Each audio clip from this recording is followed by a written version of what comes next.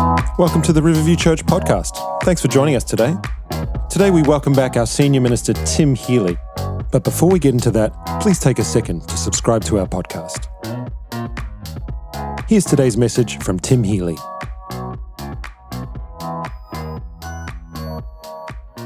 Well, fantastic. What a wonderful time of worship together. And I'm so thankful for the truth and the reality of everything we've just sung. I'm so thankful for the truth and the reality of God's presence with us in this moment. And I hope that you're sensing His presence there as well. So thank you so much, team, for the leadership this morning, for guiding us into the presence of God. And thank you, Liesl and Ryan and John, for the wonderful update on life in Rwanda. Always so good to hear from our dear friends in that part of the world. And good to be reminded of what God is doing there. And of course, a big good day to all of you. Great to have you with us today, wherever you're joining us from, whether you're here in Perth or somewhere else in the nation or on the other side of the world. We're delighted to have you with us, and I hope you're having a great time and enjoying being connected with us in this space. Now, of course, today is the last Sunday in June. Can you believe it, right? And we're just a couple of days away from the end of our Reach campaign.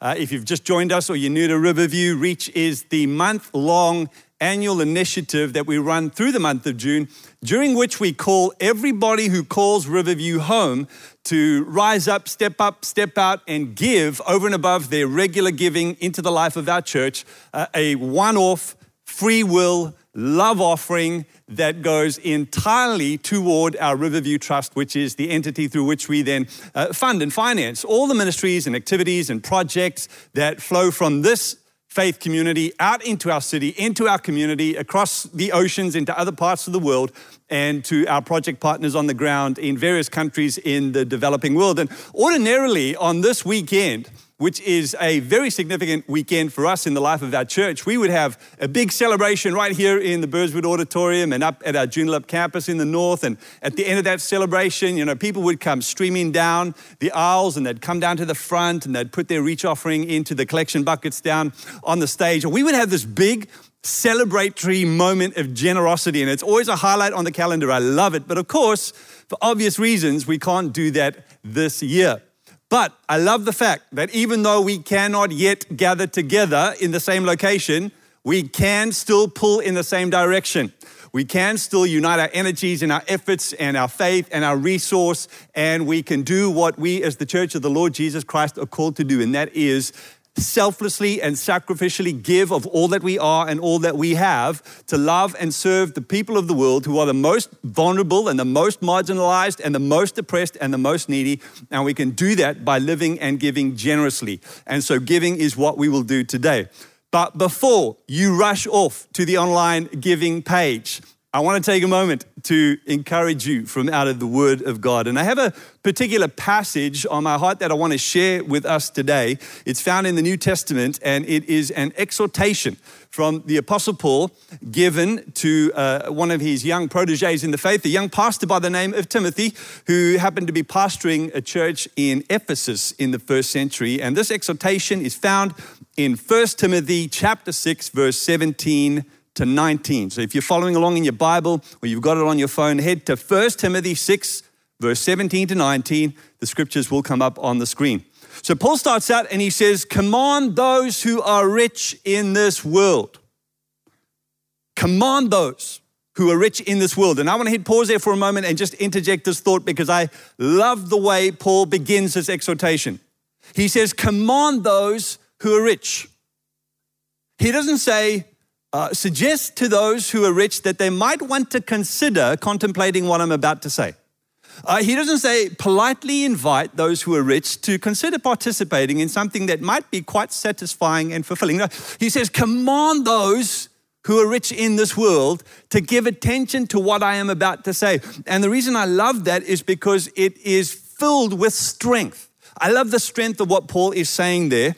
And really, at the end of the day, what we need to understand and come to terms with as followers of Jesus is that a big part of following Jesus is learning to submit to his authority and obey his commands. Right? Following Jesus is not just about emulating his example. Following Jesus is not just about adopting some of his teaching. To follow Jesus means to submit to his authority and to obey his commands. And the reason why that is so important to understand is because what Paul is doing here is addressing the very heart of the human problem, the thing that got us into trouble in the first place, and that is our desire for independence and autonomy. As human beings, we just naturally want to do our own thing. We want to go our own way. We want to chart our own course, write our own story, make our own rules. We want to be free agents. You just have to go back to the first few chapters of Genesis and you'll discover that is exactly where it all went wrong. That is why the world is a mess today, because we have this natural drive to be independent. We don't want to be under anyone's authority. We don't want to be under anyone's control or instruction.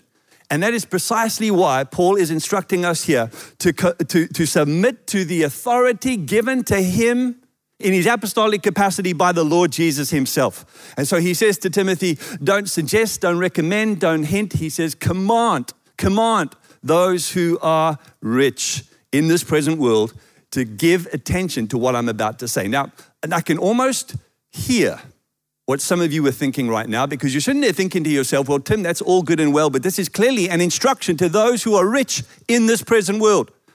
And that is not me, because I don't fall into that category. Right? That is not my vibe and not my tribe. So wake me up when you get to the part about the struggling middle class, right? Because that's me, right? Now, that may be true, right? But you know as well as I do that wealth is relative, okay? So all of us are relatively poor compared to some people, and all of us are relatively wealthy compared to others. All depends on the benchmark that you set when you make the comparison.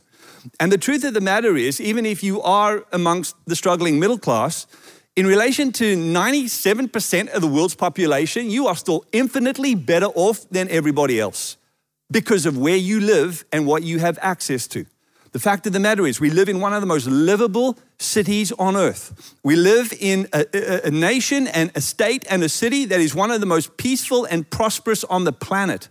We have access to infrastructure, public facility, government subsidy that is unparalleled anywhere else in the world except in other highly developed first world nations.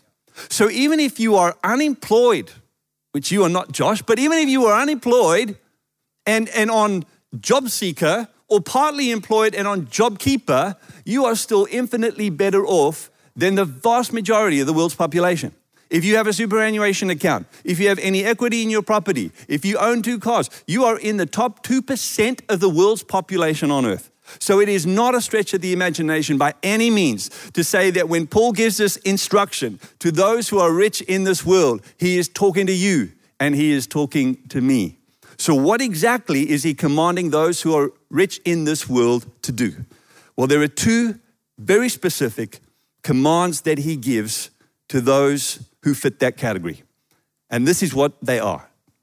He says, command those who are rich in this world not to be proud and not to trust in their money, which is so unreliable. Their trust should be in God, who richly gives us all that we need. Not all that we want, or all that we desire, or all that we covet, or all that we Google. He richly gives us all that we need for our enjoyment. Tell them, he says, to use their money to do good. They should be rich in good works and generous to those in need, always being ready to share with others. By doing this, they will be storing up treasures as a good foundation for the life to come.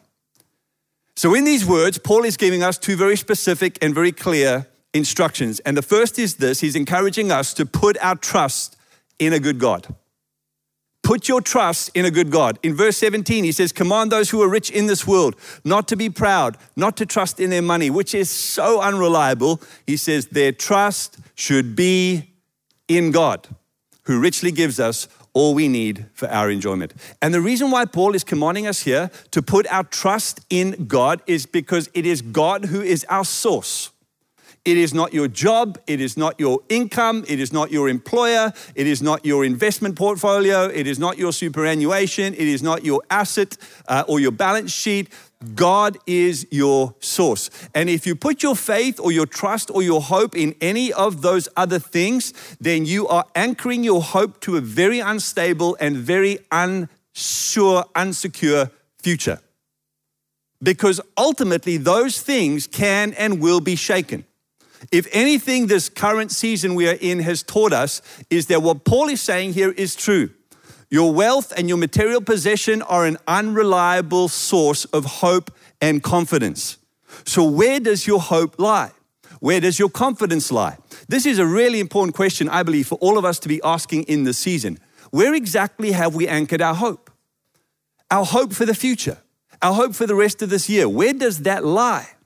Have you put your hope in the government continuing its subsidy programs? Have you put your hope in a vaccine being found? Have you put your hope in the borders being opened or the restrictions being released or the economy being revived? Because if you've put your hope in those things for the rest of this year or for your future, you have anchored your hope to a very unstable and uncertain foundation. We have got to anchor our hope and our trust and our faith to God, who is immovable, unchangeable, immutable, regardless of whether or not any of those other things happen. We have got to put our faith, our trust, our confidence in God, because He is not subject to the ebbs and the flows of economic reality. He is not subject to the constraints and the limitations of monetary policy set by the Reserve Bank.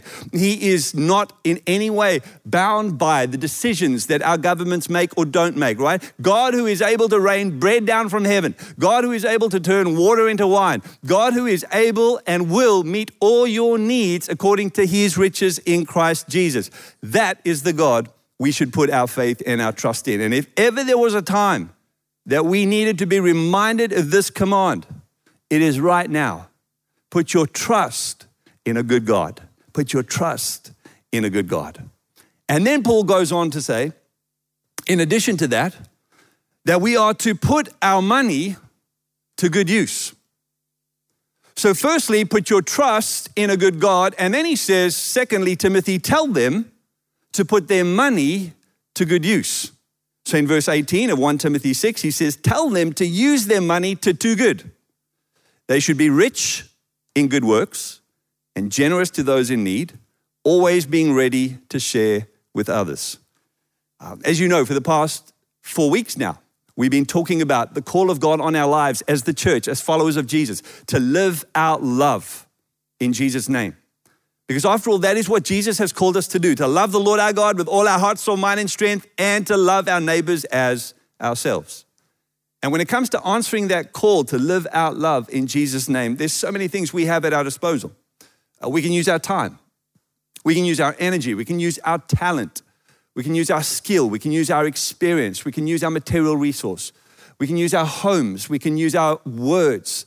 We can use our affection and our attention. There is so much that we can use to live out love in Jesus' name. But here Paul is quite explicitly and specifically saying, tell them to use their money to do good.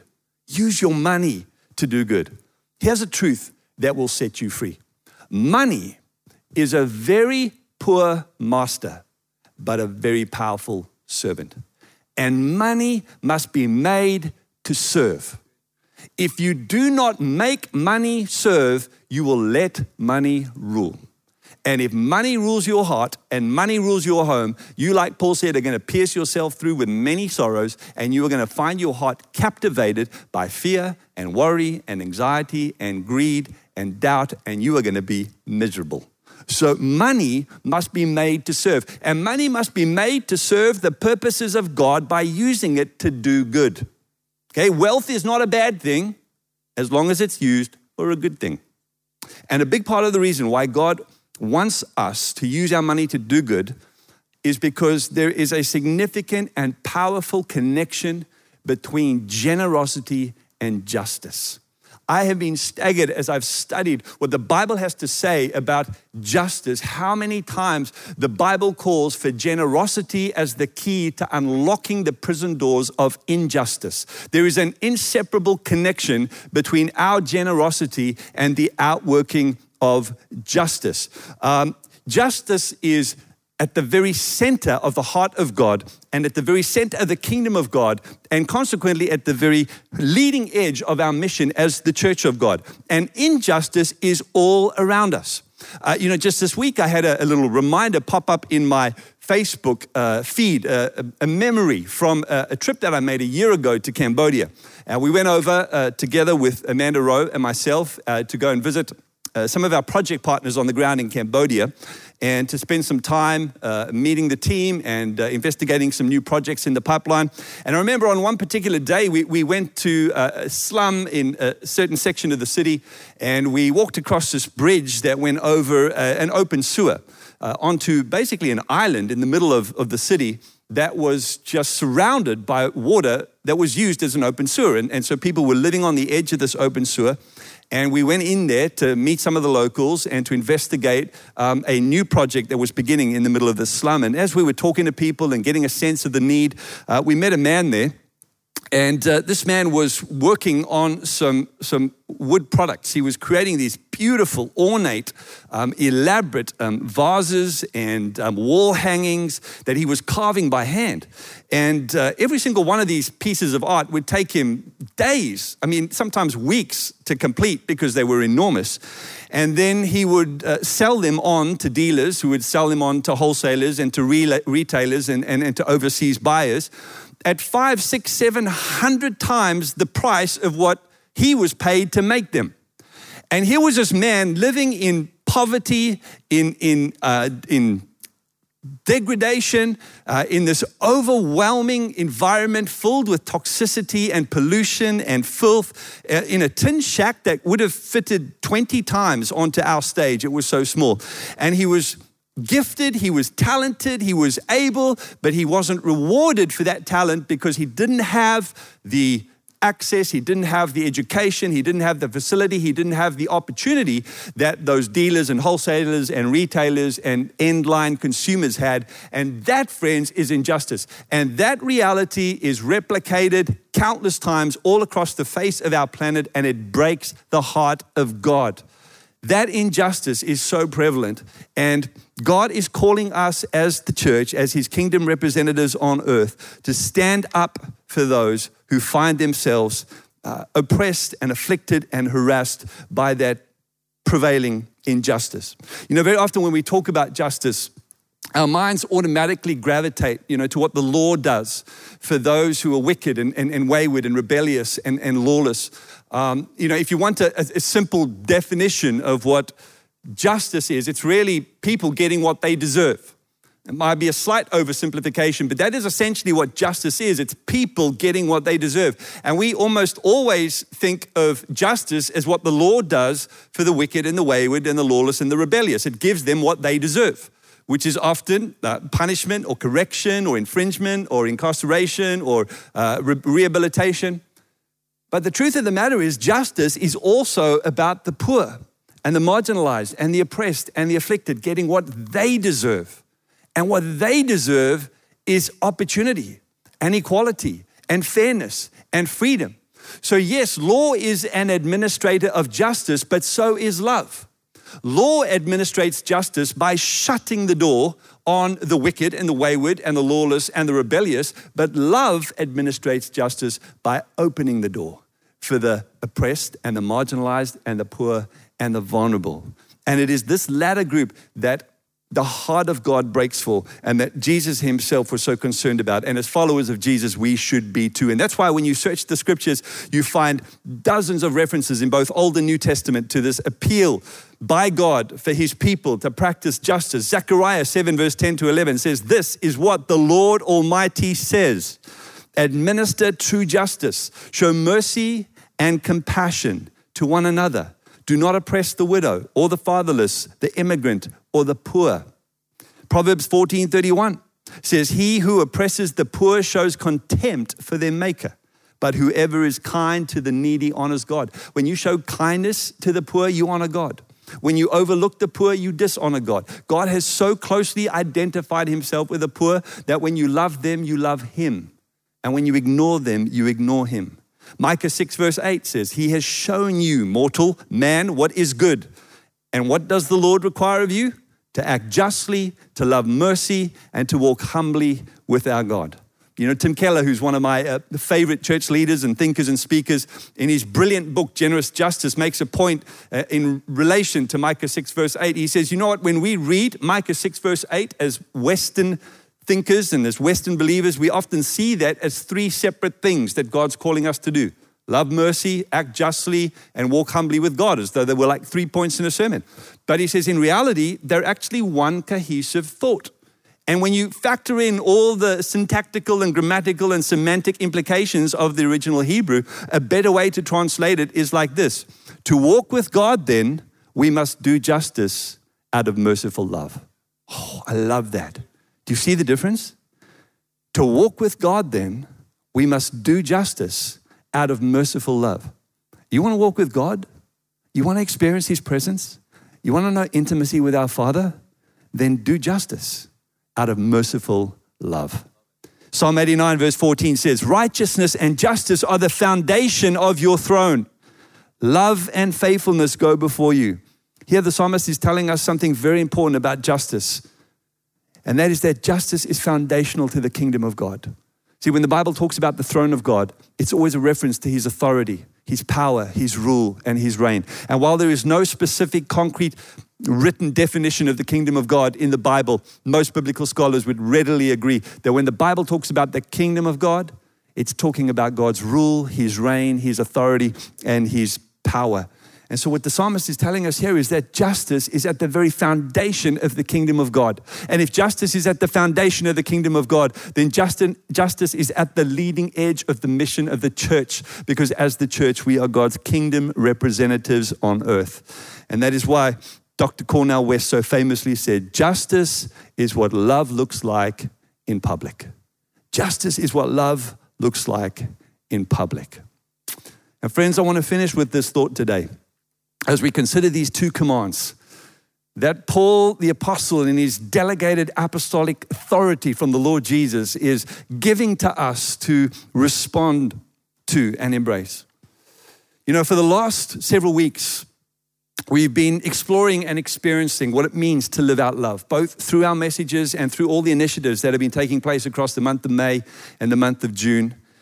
And we have been experiencing something of the heart of God by engaging in this conversation and participating in those initiatives. And you know, the beautiful thing about living out love in Jesus' name is that when we do, it brings the reality of God into sharp focus, into high definition, crystal clarity for people, for them to see and for them to experience. I love the way John expresses this in 1 John 4 verse 12. He says, no one has ever seen God. But if we love each other, God lives in us. And here's the point. And His love is brought to full expression through us. Friends, how will the world know that God exists? How will they know that God is love? How will they know that He's kind and that He's compassionate and that He is just and that He is fair and that He cares about their daily need? John is telling us they will know because they will see God in us and they will receive God's love through us. And it is precisely that love that compels us to pursue justice on behalf of those who don't have the power or the privilege or the platform to do it for themselves, and to do so by living and giving generously. And friends, that is what Reach is all about. So I'm going to pray in a moment for all of us. I'm going to pray for you. I'm going to pray for me. I'm going to pray for our Riverview family. And today we're going to put our hearts and our faith together in agreement and pray for all those around the world who we support and serve and come alongside through Reach and through the many initiatives and programs and projects and activities that we're a part of. And we're going to pray for God's intervention into their lives and circumstances. We're going to pray that God opens the windows of heaven over our lives. We're going to pray that God fulfills the blessing of the Abrahamic covenant, that we indeed are blessed to be a blessing to the nations of the world. And then we're going to enter a time of worship. And as we enter into that time of worship together, I want to encourage you to do two things. I want to encourage you first and foremost to reaffirm your faith in God, your trust in our good God. I want you to take a moment, if you have put your faith and trust and hope and confidence anywhere else, to just simply acknowledge that and ask God to forgive you and say, God, today in this moment of worship, as I stand or sit or kneel before your throne, I am just choosing to put my faith and my confidence and my trust back in you and not on the systems or the structures or the peoples of this world. And allow him to fill your heart with faith and confidence. And then secondly, I want you to open your heart to God and say, God, what would you have me do? What would you have me give? Where would you have me serve? What is it in my hand that you are asking me to offer in service of those who have been the victims of injustice in our world? And allow God by his Holy Spirit to move you and motivate you and inspire you by the compassion and the burden that he feels. Allow him to replicate that inside of your heart and then get up and go and do what he guides you and leads you to do in Jesus' name. So would you bow your heads with me and close your eyes and open your hearts as we take a moment to come before our Heavenly Father. God, we thank you so much today for the truth of your word. It is indeed a lamp to our feet and a light to our path. And I thank you, Father, for the way your word just confronts the reality of our hearts and our humanity and our inclination toward self-concern and self-preservation and all those things that so often keep us from being and doing all that you have called us to do and be. But we thank you, Lord, that your truth is life, that your words are life, and that with your truth is this measure of grace that enables all of us to respond, to say, yes, Lord. Yes, Lord. And Father, I pray as each of us consider, God, in this moment where our trust lies and what it is you are asking us to do with our lives. I ask, Father, that you would speak so clearly, that you would give direction and instruction. I pray for those feeling overwhelmed by perhaps fear or doubt or uncertainty over the future. I pray for deep peace and deep confidence to flood their hearts. God, for those who are looking to you for very specific provisions in their lives, I pray that you would give them the assurance that you have committed yourself to being their provider and you will undertake for their every need. I pray that they would experience your rest and your peace. And Father, today, with our hearts together in agreement, we lift before you all our project partners, our friends all across the world, both here in Perth and across the seas, who are loving and serving people in Jesus' name, who are giving their lives, who are laying down their lives, Father, to love and serve the nations of the world. We pray for your blessing over them. We pray for peace in their hearts. We pray, God, for provision in their lives. We pray that they would want for nothing, but that they would be empowered supernaturally and miraculously to continue doing what you've called them to do in those parts of the world. And I pray, God, that you would give us the courage and the faith and the boldness and the selflessness to be part of the solution to that challenge. Father, we thank you so much for all that you've done, for all that you've given, for your abundant provision in our lives. We bless you and honor you. Receive our worship now, we pray, from thankful hearts. In Jesus' name, amen. Amen. Thanks again for joining us today. If you'd like to get in touch with us, you can email us at podcast@riverviewchurch.com. And if you want any information about Riverview Church, you can find that at riverviewchurch.com.